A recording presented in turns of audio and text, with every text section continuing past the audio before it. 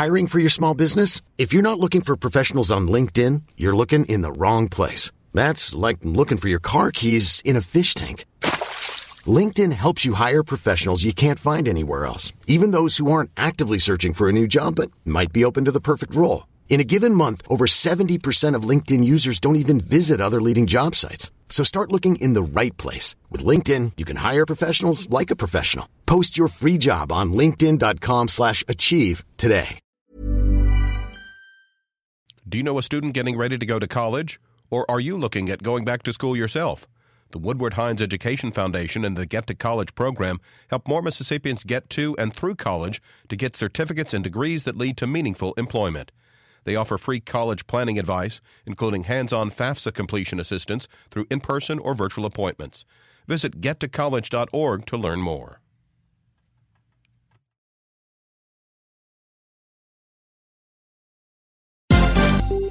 This is MPB News. Hi, this is Karen Brown. Thanks for checking out the Mississippi Edition podcast. If you like what you hear, click subscribe, hit like, or leave us a comment if your app has that feature. Then find other MPB podcasts by searching MPB Think Radio on your favorite podcasting platform. Thanks.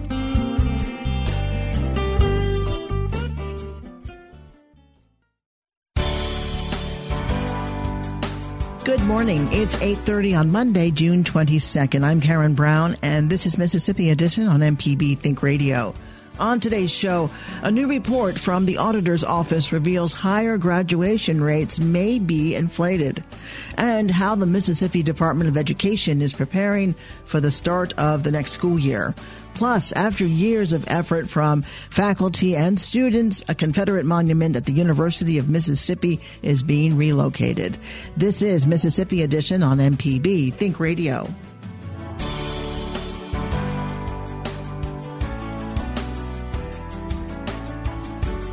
The Mississippi Department of Education is inflating its progress in the state's graduation rate and has failed to continue a dropout prevention office for the last 10 years as required by state law.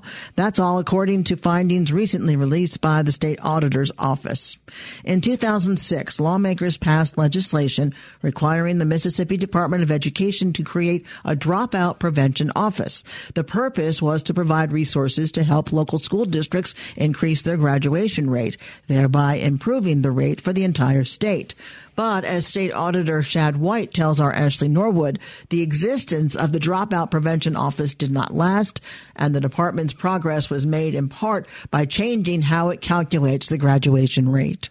To give you a little bit of background, in 2006, the legislature passed into law a law that said that the Department of Education was required to set up an office of dropout prevention.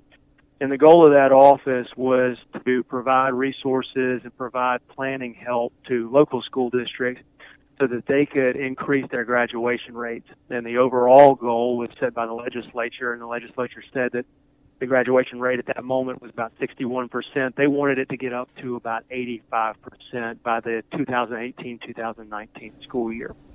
The place where the Mississippi Department of Education went wrong is that sometime later, the Office of Dropout Prevention basically ceased to exist. It just sort of went away. So there was no director. When we interviewed staffers who were responsible for improving graduation rates in Mississippi, they seemed to be completely unaware of the state's strategic plan for increasing graduation rates. We found that a lot of the school districts who should have been receiving help or should have been monitored to make sure that they had a good graduation rate plan in place were simply either not being helped or not being monitored. And so, in short, we found that this Office of Dropout Prevention was supposed to exist under the law, and it just didn't exist. So then what's been the Department of Education's response or reasoning why the program just disappeared? Well, look, they're going to say that they've rolled those responsibilities into other different divisions, and unfortunately, that's not what the law allows. The law requires there to be an Office of Dropout Prevention with a director appointed by the State Superintendent of Education, and if that doesn't happen, they're in violation of the law. And we see the real practical effects of not having an Office of Dropout Prevention, because when we looked and we tried to see how much help had been given to local school districts or whether MDE had monitored local school districts' graduation rate plans. What we found is about 73% of the district-level plans that failed to meet requirements set by the Department of Education. About half of those school districts were not being monitored to make sure that they had good graduation rate plan increase programs in place. So, realistically, the excuses don't overcome this one basic fact, which is the law said MDE should do X, and they didn't do X. Gotcha. But so MDE, they did make that graduation rate that the legislature wanted them to see, but there was a difference in the calculation. Can you talk about that? What was the change and how that overall impacted the graduation rates? Sure. Yeah, so as I mentioned, in 2006, the legislature put into law that the graduation rate should be increased from 61% to 85% by 2019. Sometime between 2006 and 2019, MDE came in and they changed the way they calculated the graduation rate. And by changing the way they calculated it, they gave themselves a boost of about 9.7 percentage points toward a higher graduation rate. And unfortunately for them, they also did not tell the legislature that they changed that method of calculation. So if you look back, we have, as a state, made good progress in our graduation rate. More students, a higher percentage of students are graduating today than they were back in 2006. And a lot of credit can be handed out for that to teachers and parents and administrators and even some folks at MDE. But part of that increase was simply due to a statistical change. It was due to the change in the way they calculated the graduation rate. And from my office's perspective, I thought it was important that the public know that. Now, we don't take a position on whether the old way of calculating was the best way or the new way of calculating the graduation rate was the best way. We simply take the position that folks need to know, taxpayers, parents, teachers, legislators, they need to know how we got here, how they came up with those numbers. So now moving forward, I guess, what happens next? Are you advising MDE on changes they need to make now? And what are those changes or advice? It's a great question. We make several recommendations in our audit. Some of them are for MDE, some of them are for the legislature. I think for MDE, the important thing is to begin complying with the law. So go back and look at that law that was passed in 2006. Make sure they set up an office of dropout prevention, put the people into place to make that office function, make sure that office is doing the things it's required to do to help local school districts improve their own graduation rates. Those are the big recommendations that we have.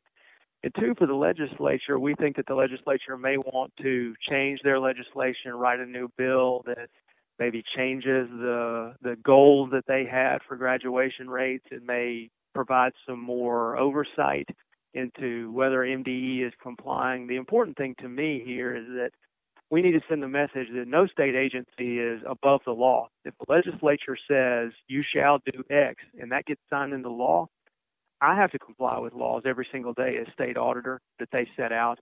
MDE should have to comply with laws just because no one should be above the law. And all of us, Mississippians, in our everyday lives, we all comply with these laws. We obey the speed limit. We send our kids to school if we have kids.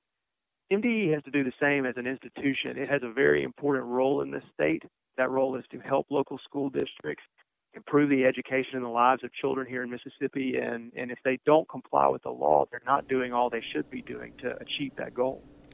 State Auditor Shad White, unless you have anything else to add, I just want to thank you for your time with us today. No, you got it. Thanks so much, Ashley. In an official response to the auditor's report, MDE states the graduation rate in Mississippi is at an all-time high of 85%, up from 74.5% in 2014. The department also denies the use of inapplicable graduation rates when reporting to the State Board of Education, stating Mississippi's 4-year adjusted cohort graduation rate is calculated each year in accordance with federal guidelines. Coming up, we look at how the Mississippi Department of Education is preparing for the start of the next school year. This is Mississippi Edition on MPB Think Radio. On Southern Remedy Healthy and Fit, you get information about foods you should eat to stay in good health and tips on how to stay active. I'm Dr. Josie Bidwell, host of Southern Remedy Healthy and Fit.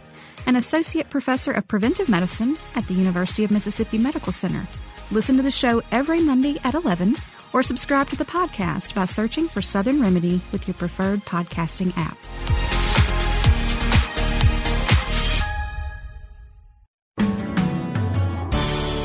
This is Mississippi Edition on MPB Think Radio. I'm Karen Brown. Governor Tate Reeves' safe return order has Mississippi businesses reopen and is allowing vacationers to hit the state's beaches and casinos. But as the summer months wane into the fall, the looming question of school remains for many parents. Districts across the state are using the summer months to plan when and how students will resume instruction. State Superintendent of Education Dr. Carrie Wright joins us to explain the options districts had to consider and the guidance the Department of Education is providing. Districts may be working in a traditional schedule, meaning everybody comes back in and is physically present, if that's what they choose to do. There are others that are thinking about a hybrid model, which is some days children will be in school learning and other days they may be at home learning. And then the virtual schedule, if districts decide that they want to continue instruction through distance learning. So the superintendents got together and used, obviously, their expertise in coming up with 3 months' worth of things to consider. So June, July, and August in each of those areas, here are things you need to be considering. And then they're going to produce another 3 months' worth of documents starting for September, October, and November. It would be up to each individual district the direction to go. Oh, yes, ma'am. That is a local decision. Absolutely. There are expectations that the state sets.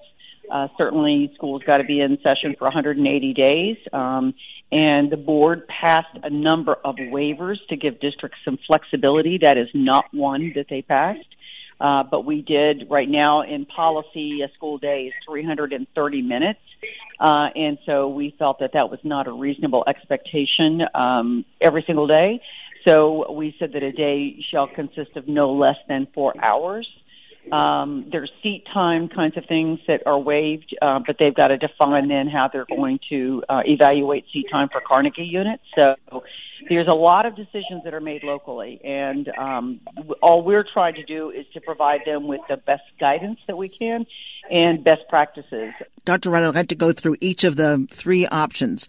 First, traditional. Sure. So kids go back to, kids, teachers, staff go back to the physical school building. There are challenges inherent with that. How are they getting there? Can you social distance on a school bus? Do you need more buses? Feeding the kids in the cafeteria, is there room to social distance while kids are being fed? And then instruction in a classroom. Normally, kids are in there pretty tight. You can have so many kids, and it's always been a challenge in schools to keep class sizes at a smaller level. So how do districts address those challenges? Well, you have just listed all the things that they're having to work through. That's exactly right. Everything that you just listed. How are we going to get them to school? Are we going to screen them daily? If you're talking about a traditional model, are we going to screen them daily when they come in terms of temperature taking? Are they going to have to wear masks? Do we have sufficient masks? We've told them that they really should be adhering as closely as possible to CDC and Mississippi State Department of Health guidelines and recommendations. They're now in buildings thinking about what does that look like. The hybrid option, which you described somewhat earlier, is perhaps students come to school one day and the next day it's virtual, so you're cutting down the number of students in school. But my question is, how can a teacher teach students in the classroom while simultaneously teaching kids virtually? Or distance learning? Well, that's the reason that we've been pushing so hard for this statewide technology plan that we have developed and are working with the legislature to hopefully get funded, because it will basically be have students. We will have the ability basically for every student in the state to have his or her own device. A lot of teachers already, even with this past spring, videotape their lessons and then put them on those learning management systems for children to watch. So it's just like watching the teacher teach, except you were at home. Okay, so you mentioned devices going out, which is great. But what about those rural areas that still don't have broadband coverage? Well, that's why they're going to be, these devices will be cellular enabled. About 98% of, I'm assuming if not 100% of people across the state of Mississippi have a cellular device. And so we're hoping if we can get them cellular enabled, that the connectivity will be better. I do know that they're also looking at broadband and how to expand broadband into the rural areas of the state. So that's something that's all part of the plan that we've been working on and working with the legislature on.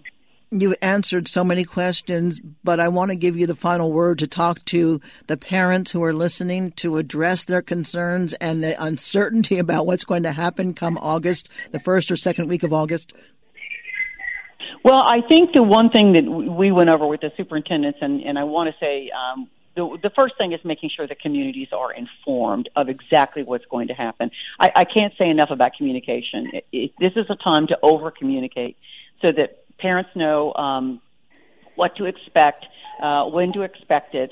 We've talked an awful lot about making sure that parents have the skills that they need to be working on these virtual platforms as well, because a lot of parents has caught them flat-footed too, and so parents will say, this wasn't something I was familiar with. So the department is also planning on developing webinars for parents on just how to use all of these various platforms once they are at home. And then also helping parents know, okay, if I need to go someplace to be more Wi-Fi connected, where would those places be? I know one superintendent has developed a map of his district, and he has literally put marks on the X's on the district, giving that out to all his community to let them know this is where you can go to make sure that you could get connected to the internet immediately. So it's those kinds of strategies that we put forward in a document that's part of the document that we put forward to the superintendents and talked with them about that yesterday. So we're trying to be as forward-thinking as we can.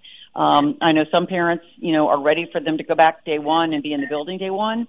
And I've heard from parents that are saying, please don't put us back in on day one because we're still fearful about our children getting sick. So that's why it's really important that the local decision makers really get a feel for what their communities are asking for and are comfortable with, and then making sure that you over-communicate to your community so that they're well aware of what to expect. Dr. Carrie Wright is the State Superintendent of Education. Dr. Wright, thank you very much. Some really good information. You're welcome. Anytime. Thank you. When we spoke to Dr. Wright, the state auditor had not yet released his report on the Dropout Prevention Office and the state's graduation rates. In a statement released by MDE, Dr. Wright states, this audit completely ignores the progress made in performance by schools, districts, and students across Mississippi. She later continues, it is disheartening to read a report that focuses on outdated procedures that have not been effective. The State Board of Education strategic plan has modernized the state's approach to education, which has resulted in historic and sustained student achievement across Mississippi. The nation now considers Mississippi a leader in education because our students are making faster progress than nearly every other state. Coming up, after years of effort from faculty and students, a Confederate monument at the University of Mississippi is being relocated. This is Mississippi Edition on MPB Think Radio. Deep South Dining is the show all about the culture of Southern flavor, from fried chicken and collard greens to shrimp and grits and a glass of sweet tea. Subscribe now to the podcast using any podcast app or download our MPB public media app. This is Mississippi Edition. I'm Karen Brown. A Confederate monument on the campus of the University of Mississippi is being relocated. Since 1906, the statue of a Confederate soldier has stood in prominence at the heart of campus, but years of growing resentment over the monument led to action by students and faculty to remove it. On Thursday, nearly a year and a half after a resolution from the school's associated student body, the Institutions of Higher Learning is approving the relocation of the statue statue to a Confederate cemetery. In a statement released by IHL, Dr. Alfred Rankins Jr., Commissioner of Higher Education, says the Board of Trustees approved the request from the Chancellor of the University of Mississippi. He and his team devoted considerable time and attention to developing a thoughtful plan to relocate its Confederate monument to the university cemetery. Joshua Mannery is the current president of the Associated Student Body at the University of Mississippi. He tells our Kobe Vance it's an honor to represent all of those who pushed for this change. So I've been telling people I've really had two primary feelings about everything that's happened. One is an overwhelming sense of relief and happiness at the fact that I was able to be present and to help lead this thing to its conclusion. I won't even try to pretend like I played a significant part in this entire movement. In fact, it lasted longer than any one particular student leader. But I was able to come around in the middle. I was able to vote on the Senate resolution that said we as a student body unanimously want this thing relocated. And then I was able to become ASB president a couple of years later and, take a group of students up to the board meeting and, be there when they finally relocated. And so I'm happy that I get to honor everybody and all the hard work that's come before me and be there to start planning for the future. And then the second big feeling is this kind of sense of it being anticlimactic almost, because this has been a year-long fight, campaign movement that has required a lot of tough conversations and hard battles and obstacles to overcome. And then when we get to the day, not even just the day, the week of where they announce it, they kind of leak it almost that it's going to happen. And then the day of, they pass it in like 15 seconds because they did a consent agenda. I think in a lot of our heads, we imagine this bombacious, sentimental type, intense discussion that led to a yes, but in reality, they were all pretty much on board. But I say that jokingly. It's not like I'm criticizing them for voting a yes altogether or anything. But I think we all imagined something a bit grander. But we still have the statue actually being relocated or getting taken down to look forward to. So, what importance do you think this is going to have on the campus there? Why is it so important to move that statue? Yeah, because I think that there are a lot of people who don't want to see this university distance itself from its history. They very much believe that we should honor where we've come from and all of that. And, they're not entirely wrong, but what they fail to realize is that we don't have to glorify our history to recognize and acknowledge it. And so I think what we've done this past decade, with the flag and everything is, and really just since 2000, has been taking away symbols of the past, like physical symbols that people who like to glorify history can latch on to. And so they latch on to those symbols that kind of uphold white supremacy and systemic racism and things like that. So like the flag, the statue, the fight song, Colonel Reb. And so I think this was the last major symbol that we can get taken away besides, pushing for changing like Ole Miss itself. And so now I think with the statue being gone, we can really have the conversations about, okay, now what about the things that we as the university have control of? Because I think the statue has dominated a lot of conversations in the past when it comes to progress and change. So now we can finally look at things like representation and equity and normalized traditions and things like that we as a university can work to change. And so I'm just excited that, again, I get to be a part of those conversations from the get-go. It's just being relocated. Do you think that that's going to still cause problems in the future of it just, moving from one location to the graveyard on graveyard? I mean, I think in a perfect world, we wouldn't have a Confederate cemetery on campus. Definitely so close to student life. Like, sure, it's a little bit removed from like the circle, but the pad is like a 10-minute walk, you know. And so, you know, I think ultimately, like, this particular fight, even just about the statue, isn't over. I imagine conversations from here would be about, like, how much investment we put into the cemetery itself, and so to where it's a cemetery, not a shrine. I imagine that conversations will begin to occur about, do we even need a cemetery on campus in the first place, and is there somewhere else we can put it? You know, I can't speak too much about those conversations because I'm sure I'll be a part of them as they occur. But I think that's the next step. I don't think anybody is looking at today and saying, okay, finally the statue thing is over.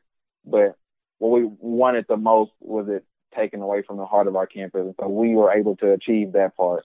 And so now I think we have a little room to breathe before we take up any other issues. Joshua Mannery is the president of the University of Mississippi's Associated Student Body. This has been Mississippi Edition on MPB Think Radio. Thanks for listening to the Mississippi Edition podcast from MPB News and MPB Think Radio. Don't forget to subscribe if you haven't already, and if your app lets you, leave a comment or review. We really do appreciate it. Remember, you can always get in touch with MPB News on Facebook and Twitter, and fresh episodes of the podcast are posted every weekday morning. I'm Karen Brown. Thanks for listening. This is Mississippi Edition from MPB Think Radio.